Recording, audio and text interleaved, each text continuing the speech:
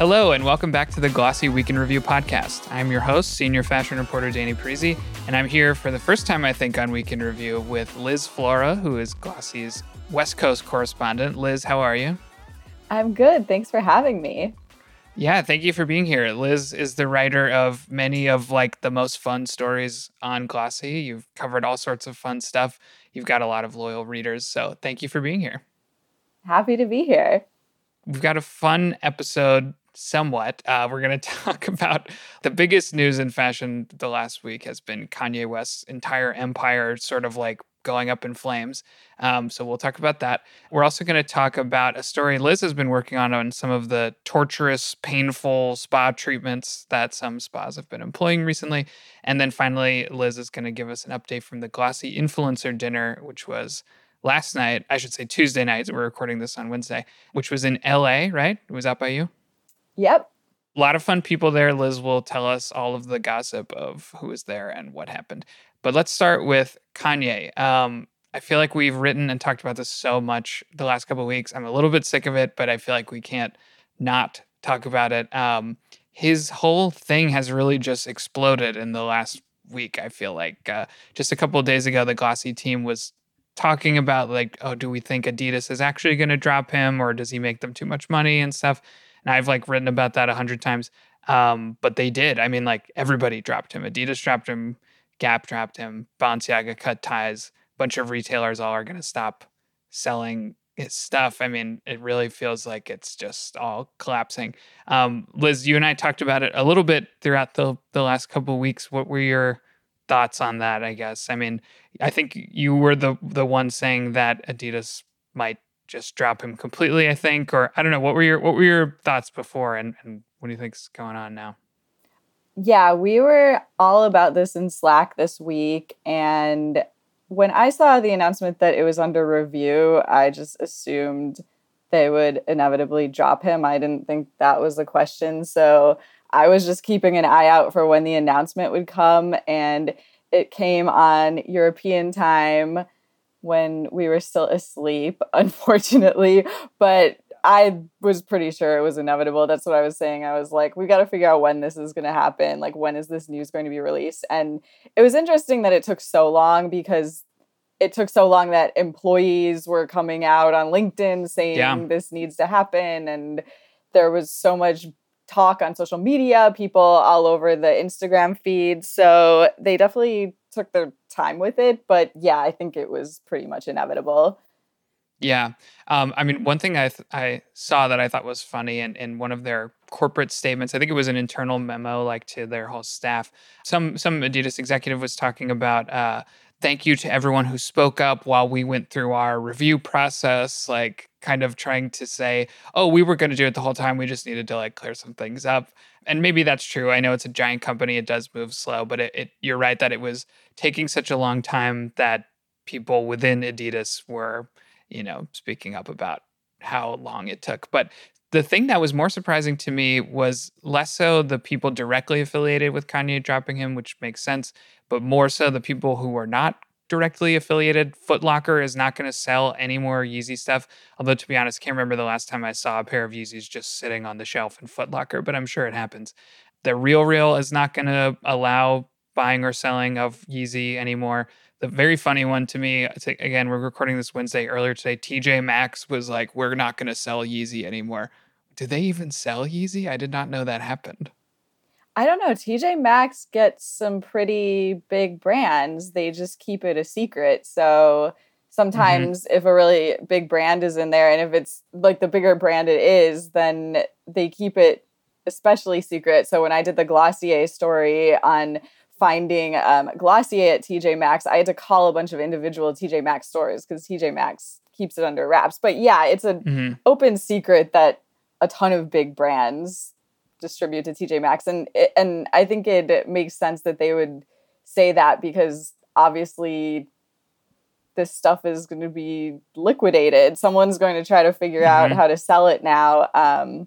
So there would be a possibility it would end up there. But I'm also interested in the resale market and what the situation is for that, because there's so many sneaker resellers out there that have made a career around Yeezys and all of their wealth is tied up in that and it's an investment. So yeah, are you looking into that at all? And what have you been seeing with that? Yeah, I'm actually reporting on this today. By the time this episode comes out, there should be a story on Glossy about the resale kind of repercussions. Yeezy sneakers have been obviously a mainstay on various sneaker resale platforms for years, like since the moment they were released. From my kind of talking to people and looking around on some of the sneaker forums, I go on the sneakers subreddit a lot. There's a lot of interesting discussion that happens there. There's a lot of people saying, I'm not going to buy Yeezy anymore, or like either I'm going to sell all my Yeezys or I'm going to wear what I have but not buy anymore. People saying they're embarrassed to kind of be associated and wanting to liquidate them. I saw some Google search data that was like Wednesday morning, there was a 600% increase in Google searches for sell Yeezys or something. So there's going to be, I think, a lot of people flooding the various platforms with unwanted Yeezys, which will probably drive their prices down because the supply is going to be much higher than the demand. And I don't know the thing that I don't know though at this point, and I'm asking people, but I've not quite heard any good answers, is what the long term impact is going to be. Because I could see in 5 or 10 years, obviously Adidas is going to keep selling the sneakers. They're just not going to be called Yeezy anymore. I'm sure there's going to be Adidas 350 or Adidas Supply, or they'll call it something like that. So, but usually when something's rare or discontinued or not out there anymore, not easily available, that just inherently makes it more valuable on a lot of the big resale sites. So unless they just straight up ban the sales of it the way the Real did, I imagine there will be something of a market for original OG Yeezy sneakers on StockX or whatever. But at the same time, I don't know. I mean, I feel like the brand has become radioactive for a lot of people, they don't want to be associated with it. On the other hand, the big power seller resale people just like don't give a shit, I think, about they don't have a lot of moral qualms anyway. One other thing about Kanye I wanted to bring up, which this is the one thing that is very humorous about this to me, is Kanye is so unfiltered that it's very funny to see him just like post screenshots of texts with random celebrities or like a picture of him doing karaoke with Mark Zuckerberg. When people call him out on stuff, he has no qualms just like showing weird little behind the scenes things of like how ultra rich people live that I feel like you never get to see.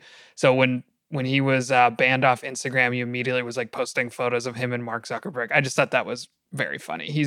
If he weren't so horrible, I feel like he'd be a very hilarious public figure. And he posted a video of a meeting with Adidas execs as well at some Oh point. my God, yeah. He was like showing them porn or something. Did you see that? It was a meeting with him and a bunch of Adidas executives, and he was literally showing them porn on his phone. And they're like, why are you showing us this? Very strange man. Okay, anyway, before we move on, Liz, any other thoughts on Kanye or about the whole implosion? I mean, one thing we haven't talked about is his relationship with Skims, which I think he does still have some part ownership or partial stake in that, right? Yeah, the New York Times article on this whole implosion, as you said, mentioned that Skims said that he still has a small stake in it. And there has been chatter on Instagram asking the brand to clarify that and say what they're going to do with that moving forward. And he was instrumental in the design of Skims. So it'll be interesting to see the fallout of this whole decline going forward for all of these brands that he's been involved with. Yeah, I mean, a lot of his official partners have just sort of cut ties. One other thing is I've been reaching out to a bunch of different retailers and resellers about if they're going to do anything. Like Christie's literally just finished a month long Yeezy themed selling exhibition. They were selling a bunch of like the original Nike Yeezy prototype and stuff, all these different things. I asked them about it. I've asked a bunch of other people, and there have been some big high profile responses like the Real or Foot Locker, but there's also a lot, I think, who are just kind of staying quiet on the whole ordeal until either they come to a decision or maybe they can just get away with not saying anything. Yeah, there's been a lot of talk over the past few years about sneakers as an alternative asset class. So the sneaker Hmm. resale market has been so massive that it's moved from just individual sellers making a lot of money copying rare sneakers to firms regarding it as a class like art or Birkins. We've seen this with handbags already. The Birkin auction market was already a thing, and that's evolved into sneakers. And it's interesting to follow. When I was at Complex Con last year, I talked to one platform where the Nike Yeezy prototype was their most valuable Hmm. sneaker, and they had purchased it for 1.8 million and they were trying to resell it. Yes. And I saw this month they're liquidating that through Christie's. So it'll be Hmm. interesting to see what price they get for it, if they get more than they paid for it, even at this point. Yeah, and that company, Rares, that bought the $1.8 million Yeezy sneaker, like their official Twitter account is like retweeting tweets about Kanye West, like and Yeezy being, out the window now. So I feel like their feelings on that are clear.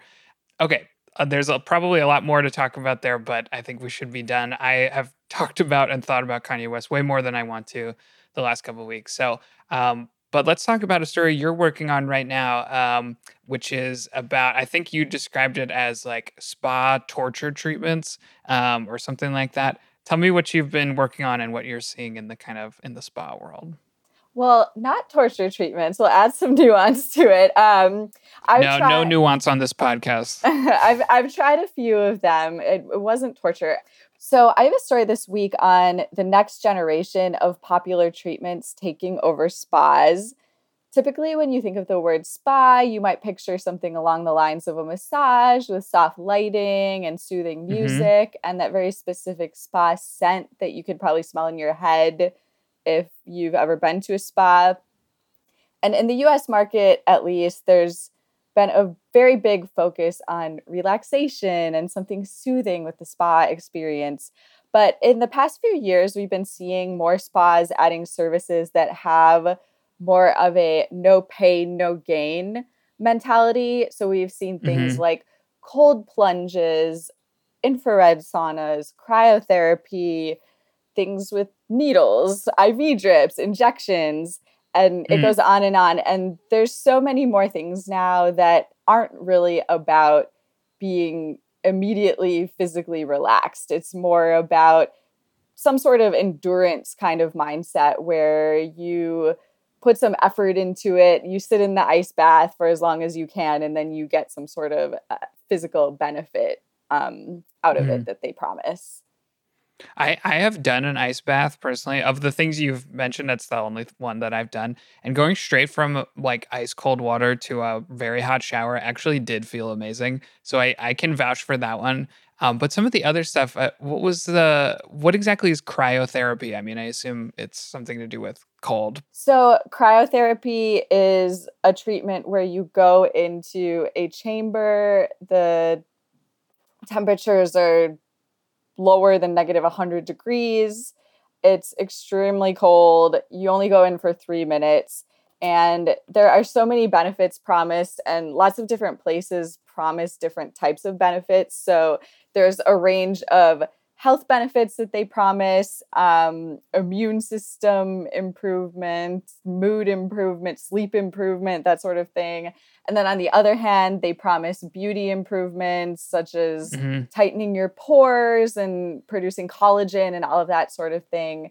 So that's an interesting one to look at because it shows kind of the different motivations that people have for going into these treatments. So it's not so much about, I want to feel soothed and relaxed from the stress of my life. It's part of it is beauty is pain, basically, which is a Hmm. pretty typical mindset that's definitely not new. And then the other side is wellness, where if I do this physically uncomfortable treatment, then I'm going to get some sort of health benefit from it.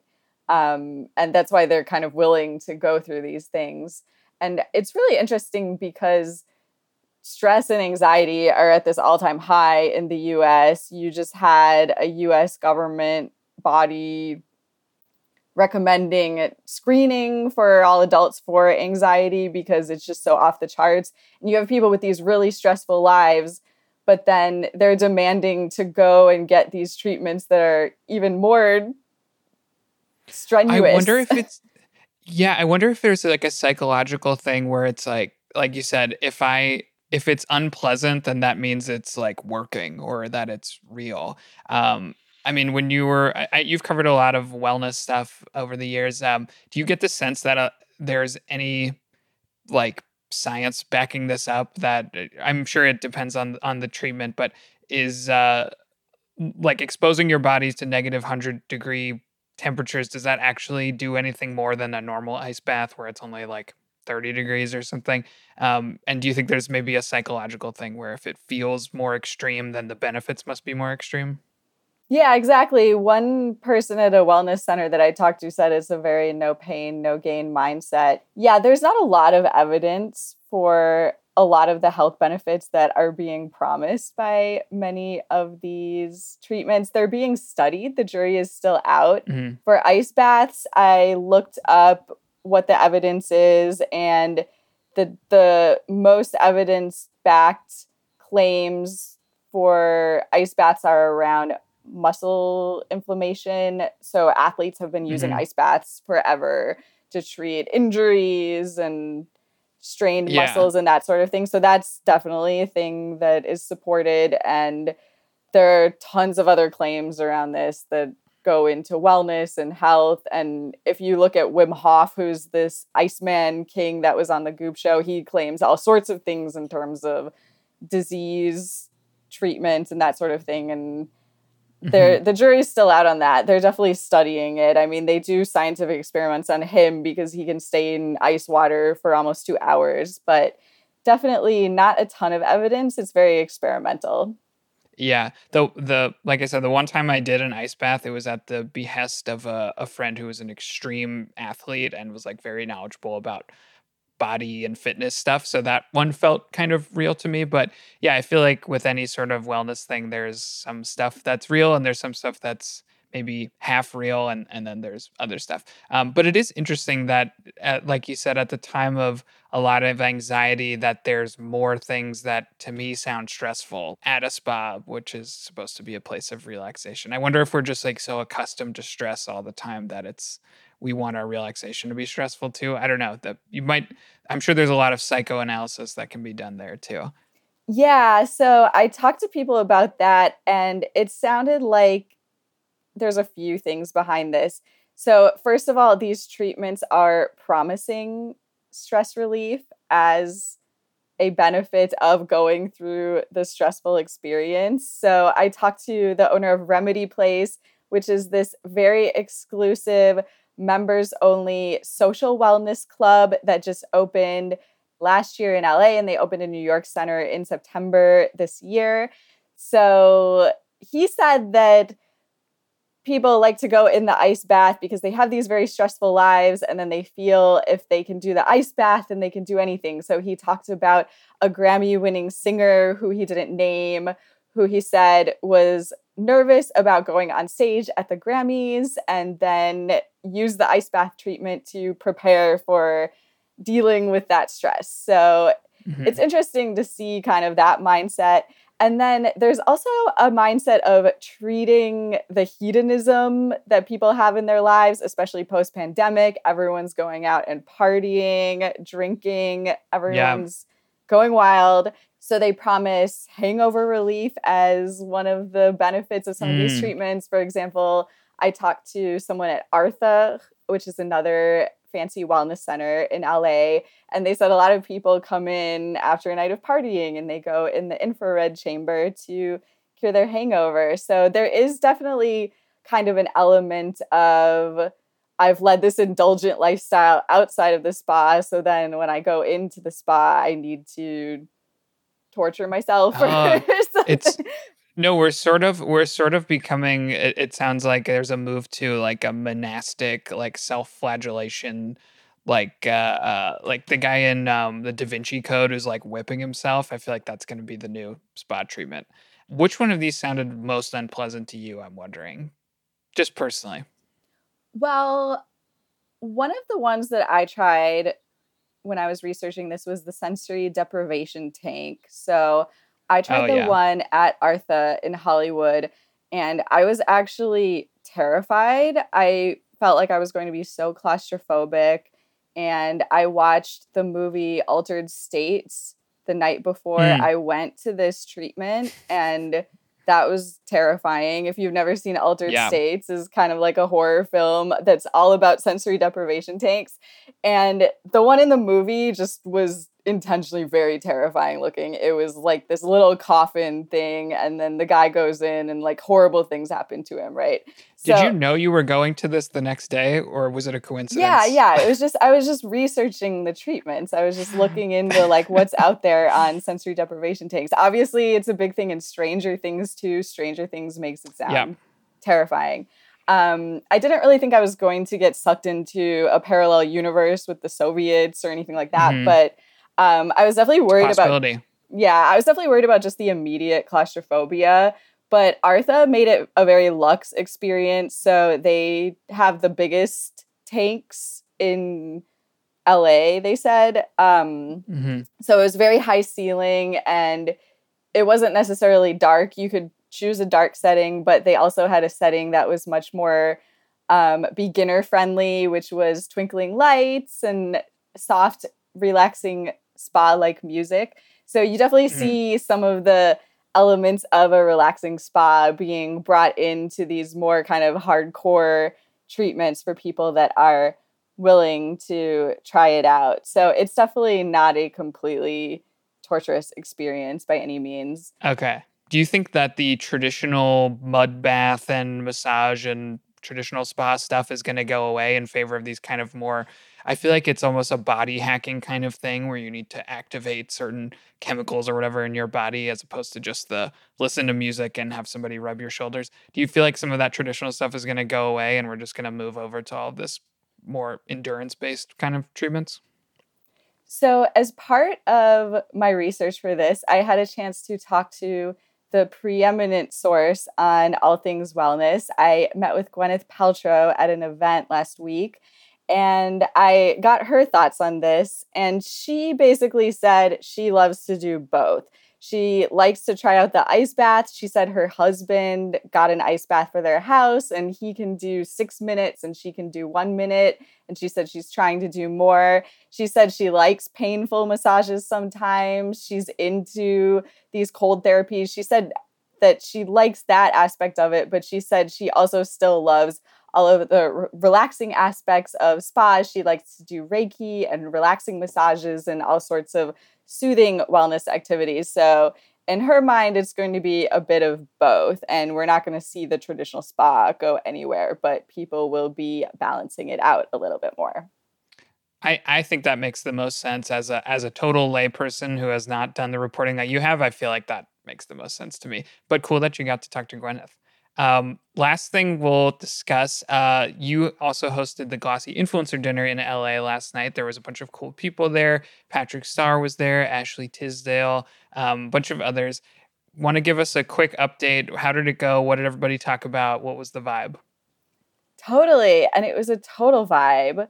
This was the first of its kind in LA. We've hosted tons of Glossy dinners before in New York. Well, I say we as in terms of Glossy, like you've been to them, but I've Yeah. actually not had the chance to go to one. So this was my first Glossy dinner. Hmm. We focused on creator brand founders. So we had such a good group. Ashley Tisdale was there of High School Musical fame, Patrick Hmm. Starr, Donnie Davy, who is the lead makeup artist for Euphoria and has her own Oh, beauty line now, Michelle Phan, Marianne Hewitt. So it was such a good group. We brought the signature Glossy dinner format of a group discussion, and the energy was super high. Everyone was so excited to share their thoughts with the group, and they talked about stuff like balancing content promotion for their brands with their own personal content on their pages. They don't want their feeds to come across as an ad for their brand, but they definitely want to contribute to growth for their brand through their own personal platforms. There was a great discussion of fundraising, especially on the funding gaps for female founders and founders of color. it definitely seemed like a bonding activity for everyone there. They all wanted to keep in touch after. And props to Jill, who always brings it with the glam to the business dinners. Jill was also hosting. She flew in for the event. And overall, there was just a lot of cheering throughout the night. I haven't been to a Glossy fashion dinner in New York, so I'm not sure how it compares. But overall, it was a very special night and super high energy. Yeah, that sounds great. I think Jill, I was actually talking to her and she mentioned something about fundraising as one of the topics that came up. Did anybody did they talk about that much? Because I've been thinking about fundraising right now in terms of uh, the economy being sort of unstable and people being skittish. I'm wondering if they said anything interesting about that.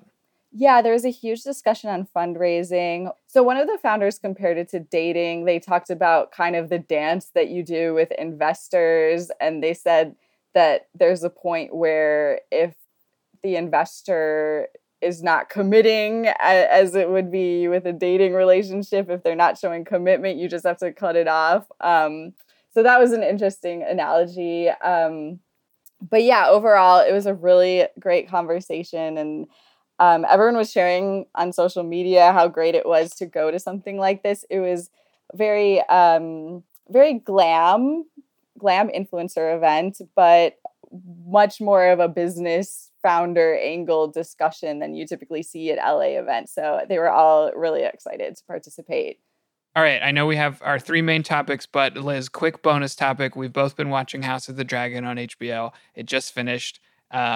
I loved it. I don't know how you feel about it, but I think we were both interested in talking about the clothes because I think they're incredible. What were your thoughts on the fashion and House of the Dragon? I don't know if any of our listeners care about this at all, but I do, so I want to ask about it. I'm sure people care. They had pretty high ratings, but yeah, I have been obsessed with the Game of Thrones world fashion forever. I was a huge Game of Thrones fan back in the day and obviously was also just so obsessed with the fashion. It was so interesting in Game of Thrones because they put all of these modern twists to the clothes. Like they had like Marjorie in a medieval dress, but then it had very modern cutouts in it. And Cersei's outfits were always super on point. She had like the armor corsets and that sort of thing. It was always very like avant-garde. So I was very excited to see what the fashion was going to be in House of the Dragon. And it seems like they went a lot more traditional with it. They seem to be looking at actual historical medieval references. So yeah, that was interesting to see because it makes sense because it is technically set back further in time, but it's also a totally fictional world. So I was wondering if they would go more avant-garde with it, and it seems like they didn't. Yeah, no, you're right. I definitely think the original show was much more like inspired by historical clothing without like actually trying to just perfectly mimic it. For one thing, like you mentioned, it's a little more avant-garde and modern. It's also way more extravagant than like most people would have ever worn back then.